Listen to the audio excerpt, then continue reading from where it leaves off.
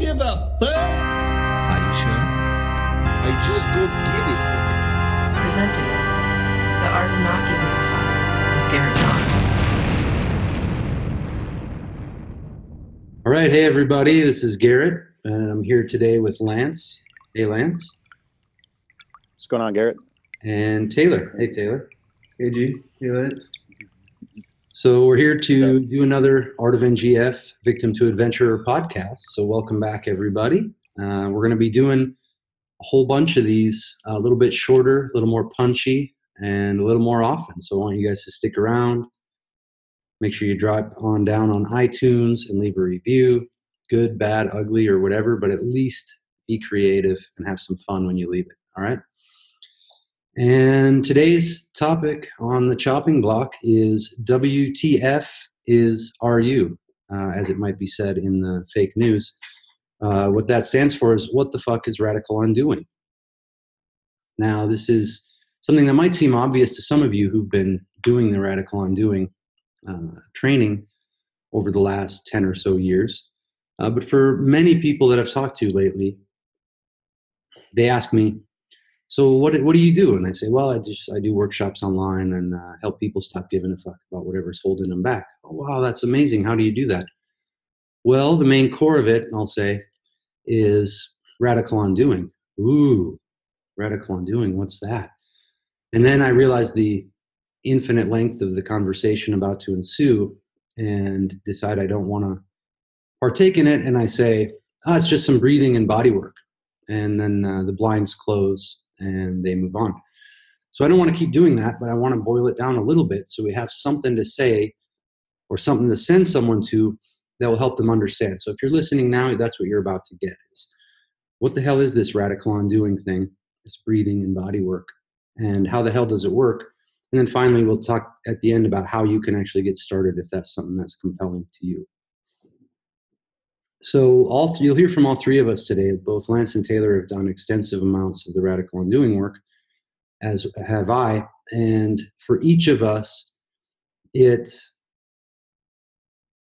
manifests in very different ways. But now over time, with the benefit of hindsight, I think looking back, all three of us can concur on some specific points about how it works, why it works, and how it manifested for each of us. And so you hearing this might be able to get a deeper sense of what it's about and how it can work for you. So I'll start us off.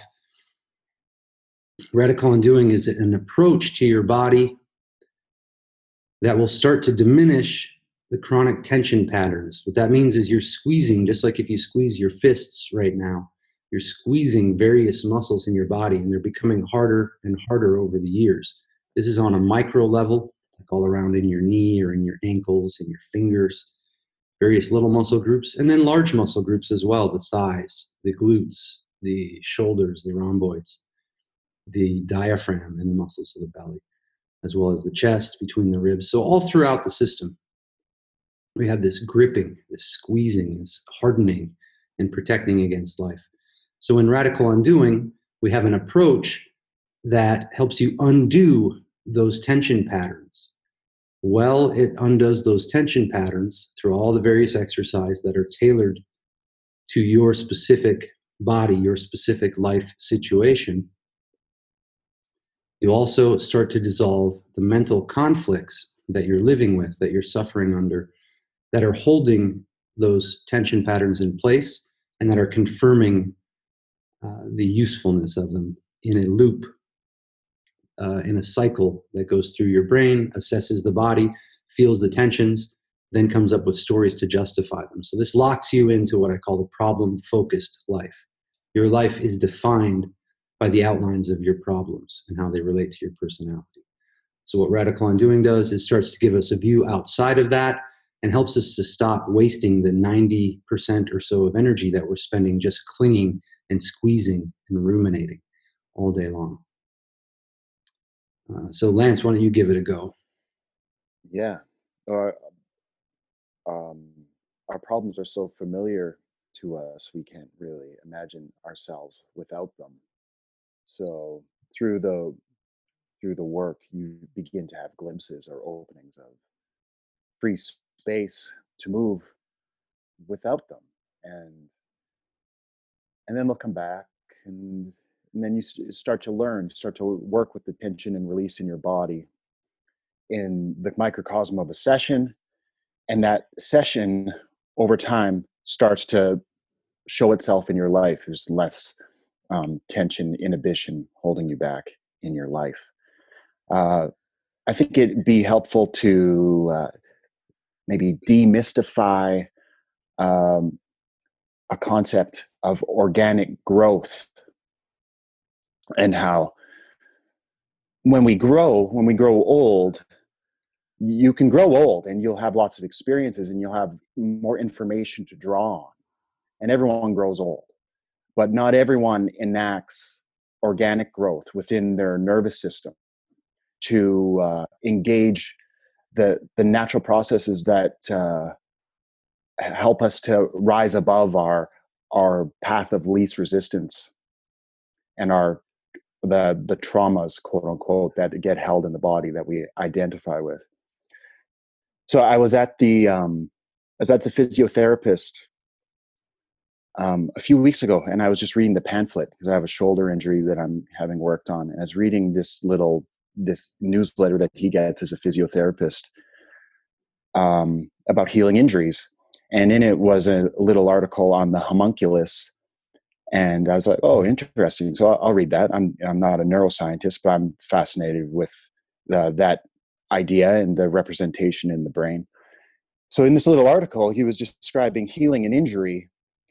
He's describing the homunculus and how it's a representative portion of your brain that maps your muscular system in your body. And if you were to take a string and tie it around your two fingers, over time, the image of the homunculus would come to have its fingers tied as well. So then you, by releasing your fingers from the bind, you're releasing the homunculus in your brain.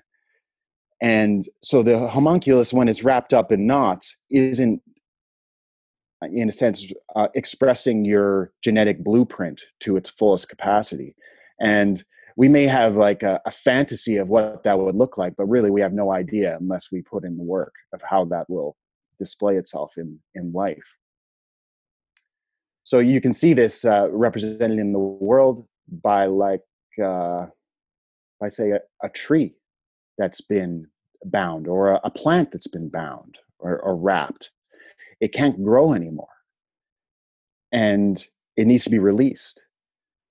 And when it's released, that doesn't mean it sprouts up overnight. These things take time. It takes time for a tree to get 100 feet high, but at least the process has been started. Right.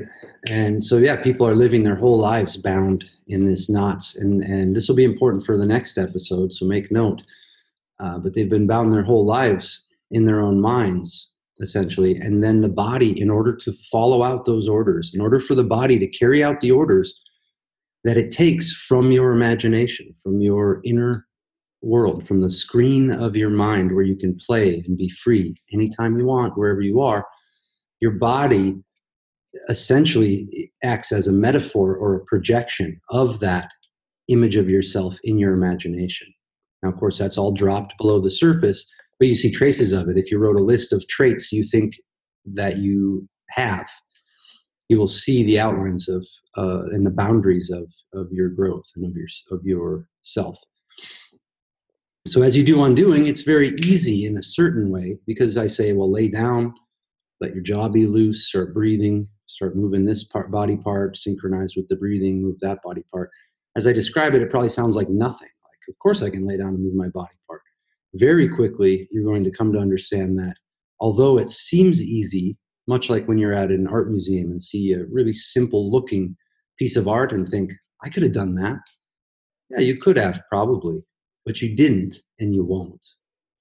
Same goes for undoing. You might say, well, I can lay down and be with my body for an hour. That's nothing. I'm always with my body. But you aren't, and you won't. I've never met anyone who just said, well, yeah, so the other day I laid down and got into this really flowing body position and started doing some awe breathing for 10 minutes. And then I decided I would open my eyes wide on the inhale and close them on the exhale. So you've probably never done that, but it's going to sound innocuous. It's going to sound like it's nothing. But I assure you, once you experience it, you're working on the body angle, but your brain and your perspective and the lenses through which you view your world and define your life and what's possible for you are being changed, are being removed. Mm-hmm. Now, this can never Yeah. happen through thinking about it. It can never happen through studying self-help and spirituality, so-called spirituality, which is actually, I'm going in search of exalted emotions and intense emotional experiences because everyone else calls those spirituality, so I will too. You don't know what spirituality is. If you think you do, go ahead and write in or leave it in a comment, and then we'll handle that on another podcast. But for now, suffice to say, this is an experiential piece of work, not a piece of work you can think your way through. Yeah, you'll find yourself with doers rather than talkers. Um, it becomes pretty endless. I don't have much time for talkers. I mean, I'll humor them for a while, but it's pretty tiresome. It's like being in a sewer up to your neck and staring at the stars and telling me about the constellations. Right. That's what it sounds like, talking to me. Yeah, you can tell once you get underway with this work, and especially if you come to the weekly group sessions that we do live online. We do those every Sunday at noon California time. If you show up for those, just showing up, you're going to feel different. You're going to be among a group of people where there's zero competition, full contribution coming from everyone just by presence alone, and then other contributions that anyone can make that are people that are excited to make contributions, not reluctantly helping out. Just those things that are generally absent for most of our lives, you can experience those. And then doing the work together, breathing together, it confirms to your unconscious, this is okay, I can let go, I can expand. All those problems I thought I had are of no consequence because I'm too busy doing my awesome fucking life. Oh yeah, I feel like shit this morning, but I'm gonna do my landscape drawings. Oh yeah, I feel a little tired around lunch, but man, I'm so excited to go meet these people and check out this new gallery that we're gonna run, or whatever it is. So before we talk through the last little bit of time we've got here, this is our personal challenge to get these done in 15 minutes. Taylor, what say you? I'll keep it short and sweet, in addition to what you two have said. Practically, one of the things that Radical Undoing does is it begins to create pathways from a point of tension, which is tied in with limitation of the self, created by the self. It starts to create pathways from that state into a more relaxed, free state where you're free to move and accomplish what you intend to accomplish rather than getting tied up in a feeling state.